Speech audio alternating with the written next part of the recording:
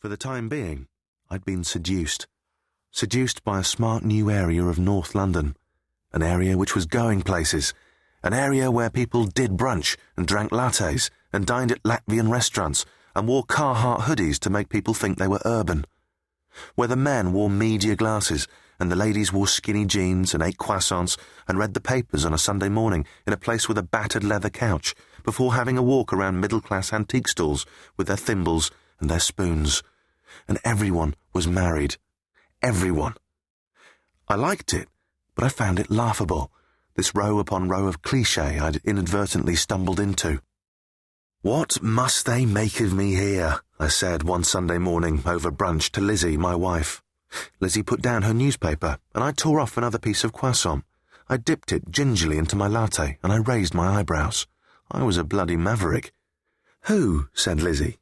"These married clichés," I said. "These 30-something media glasses-wearing clichés in their Carhartt hoodies and their skinny jeans."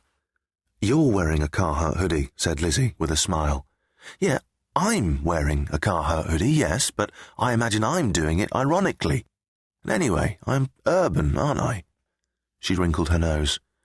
"You're not very urban." "I'm urbish." "You're also nearly 30, said Lizzie, "and you're wearing media glasses." "These are not media glasses," I said. "These are merely glasses that are shaped like media glasses. At least I'm not wearing skinny jeans. I could be wearing skinny jeans, and then I'd be a cliché." "I'm wearing skinny jeans," said Lizzie. "Yes, you are. That's true." I shifted around on the battered leather couch. "Shall we have a walk around the antique stalls? How do you ask for the bill in Latvian?" The changes had started to happen without anyone noticing, but the signs had been there from the beginning. Just small things, like the day I'd had to look up the number of a builder to do some work on our new little house.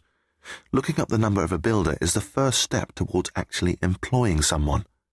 I would be a boss. Soon, the evidence of impending adulthood began to pile up. The fridge was our early warning system. Gone were the Herta Frankfurters and processed cheese of just a year or two before, replaced by skimmed milk and hummus. We had crisp white wine instead of cans of Stella. I ate low-fat pretzels with crushed rock salt where once Wotsits would have done. How had this happened?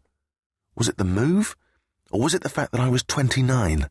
On the brink of finally, undeniably, irrefutably becoming a man. But I wasn't a man. I was a boy. I had a silly job, for starters, a job which, at the moment at least, you could sort of describe as very minor television personality. That's if you were being kind. Quiz show host, if you weren't. I told you it was silly.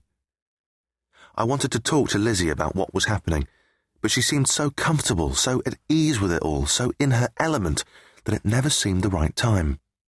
She brought home display cushions. She bought some sticks, which she stuck in a jar and convinced me were a dramatic focal point for our living room.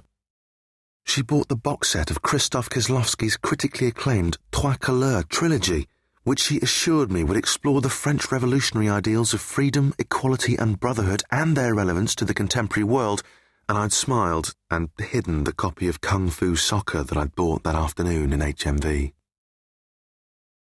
A week or two later, I got a text from Ian.